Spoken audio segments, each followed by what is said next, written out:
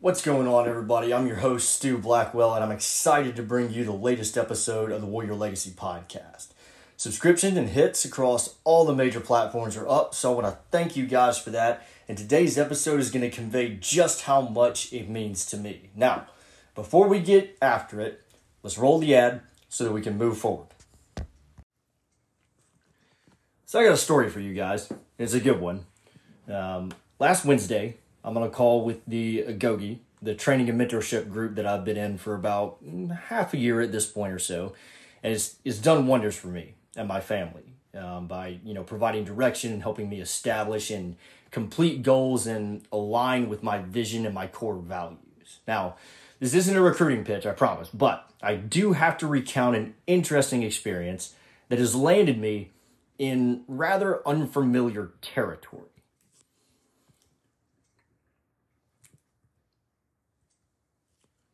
So, we're on the call, me and a few other members, and, someone asked me what I do for work. So, I tell them, hey, man, I've got a dream gig. It's great. I'm only gone for like 3 days a week, and I'm at all these different college campuses. It's not stressful. It pays the bills. It affords me time to perfect the book and do the podcast, and, I'm there for the family, for all the big events, and it's just great. And I realized after that conversation just how good I have it. I had found a way to provide for my family with the help of my wife, of course, and also be present and to create the things that I'm passionate about. Now, how often do men get to say that in today's society? Think about your situation. Does it enable you to have that level of autonomy and still work on the things that you want? Most jobs don't. And in keeping with the message of last week's episode, which I highly recommend that you go back and watch, this is not a chest pound or me looking down on anyone. Trust me, I know that a lot of you are out there are going through some real hard, difficult times right now. And from the title of this episode, you can probably figure out that life is about to draw back and slap me in the face with an ice-cold wake-up call. And here it is. So we finished the call and everyone's like, oh man, Stu, that's awesome. You get it lined up perfect, bro. And so Thursday rolls around at 1100, not even a full day removed from that call where I was basking in how smooth my life was going. And I get an invite for a team conference call. Now, reminder, I travel to different schools all over the country, so I'm at one of those as all this is happening. And, that morning, a few coworkers and I are speculating what the call is going to be about. And generally, we think it's, one of those 50,000-foot views of where the company is headed for the summer season and, all that kind of jazz. And we were right, by the way. So that actually brings us to the call a few hours later, which consisted of about 8 of us or so, the entire field team division, quote unquote, being laid off in a matter of about 90 seconds. And I can't help but laugh now because, we were right. The company was mapping out where they were going. And wherever that is, it's not with any of us on board. So I'm sitting there after the call in the university bookstore, and the realization starts to set in that I'm out of a job. And in that moment, the main question running through my mind wasn't anything to do with how to make money. It was, how am I going to tell my wife about this? That's when the anxiety started to build, and it just snowballed from there. I had all these things running through my mind. Is finding a new job going to take me away from my family? Do I have to go back to 65 hours a week and misery to make ends meet? Am I going to be able to do the podcast and publish my book? And on and on and on it went. It was like life dropped that metaphorical grenade right in my lap. And the progress that I made as a man and everything that I had planned for the future got painted all over the full-length glass of that bookstore in a bloody, uncertain mess. And as the smoke cleared, that's what I was concerned about. Being with my family and achieving my goals, pursuing my dreams. Because finding work isn't the issue. There's more work out there than anyone can shake a stick at. My concern was protecting the most valuable aspects of our lives, and money was at the bottom of the priorities list. And I thought, well, that's kind of funny. Could it be that through this process of personal development, still ongoing, of course, that I've unintentionally rewired my brain to view money as only a means to living for purpose? That's interesting. Well, one thing was certain. I wasn't about to sit on my ass and feel sorry for myself, because that's a death sentence. The fact is, I put us in this situation because I was partially dependent on that company's W-2 for my family's financial security. So who's really to blame here? I mean, we all know we can lose our jobs at any time, but we never think that it will happen to us. Until it does. I rolled the dice just like every other cat in corporate America, and last Thursday, it bit me right in the ass. Now, the question came to mind over the next few days. How awesome would it be if I never had to worry about this ever again?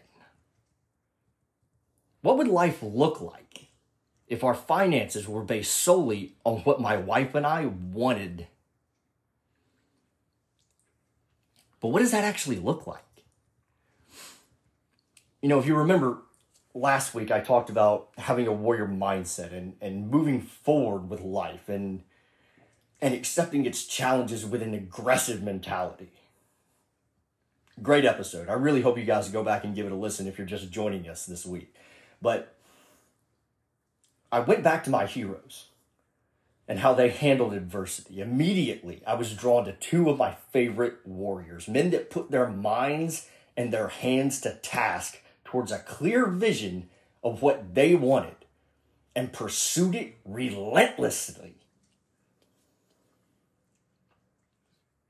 I thought of Alexander the Great and how, after toppling the Persian king, he struck out east and was confronted by the infamous tribes of Afghanistan, ancestors of the men that I fought against in the same land.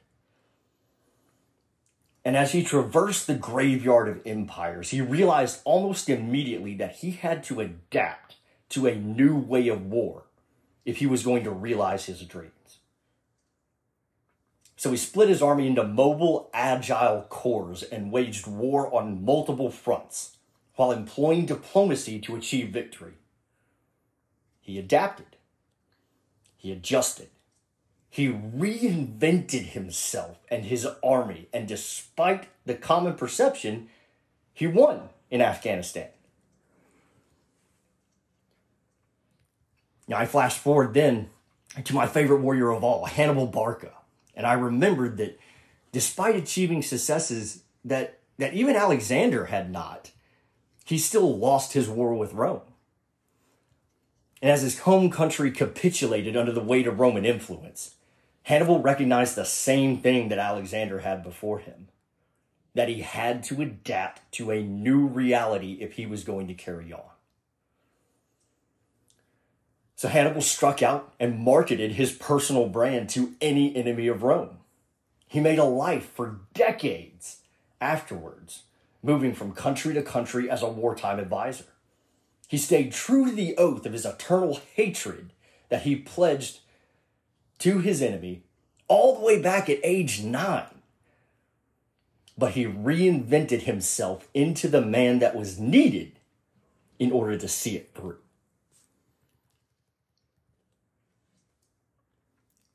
These men adapted. I got a call from a good friend of mine, David Snipes, another wonderful savage that I learned a lot from during our time in the infantry together. And he congratulated me on last week's episode. And, we caught up for a bit and I told him what had happened. And he was like, man, just lean into what's going on. And it hit me that most people don't broadcast something like this. Why? Why do we view losing a job as a blow to our masculinity? It doesn't make any sense. The job doesn't define me as a man. It doesn't dictate my core values or establish my worth.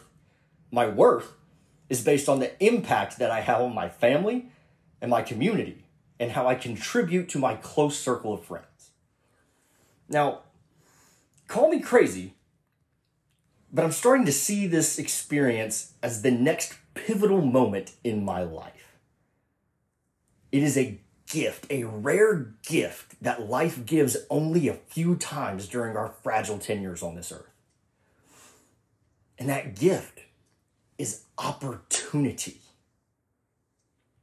I'm at my next fork in the road moment of this phase in my life. And on one side, I can take what life offers by accepting a job that pays the bills and provides a small measure of comfort and stability. Or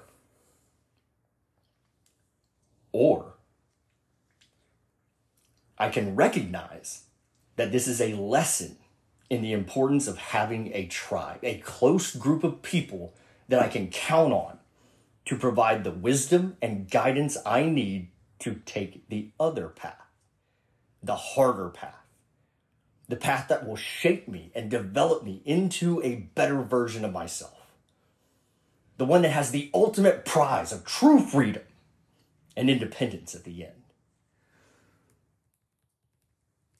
So it's time to move forward, everyone. It's time to break free and channel critical thought and creativity to take this new version of who I am and put it to the test, the true test, to be marred by dust and grime and attack the next adventure in life with a full heart and every fiber of my being. No half measures, no fake commitments. I'm going all in again. And the beauty of starting at square one is that I get to choose where this path leads. So what tools do I have to move forward with my passion? How am I going to carve this new road into the side of the mountain? Well, I have passion and a grand tale to tell, a message of inspiration to impart on the world. I can speak and I can write, and I have this platform. These are the tools that I will use to ascend to the next peak, which brings me to the most important ingredient of all. You. I have all of you to help spread the word, to send the message to every corner of the globe, and help everyone that hears it gain the knowledge that this event has taught me, that we are limited only by ourselves. So I'm asking you to put the word out to people and organizations that you know or that you're involved with. If you need a public speaker, if you want someone to impart a message of overcoming adversity and adopting the warrior mindset and adapting to a changing situation, send them my way. Hit me up on the socials. Help me map out the way forward to touch someone's life. And let's see what kind of impact we can have together. I am beyond blessed to have such a remarkable opportunity, frightening and even terrifying as it is. But I look to the future for the first time in my life at 35 years old with the brightest optimism and determination that I have ever possessed. So with that said, it's time to get to work. And it's time to truly become the master of my life. To get savage and stay savage.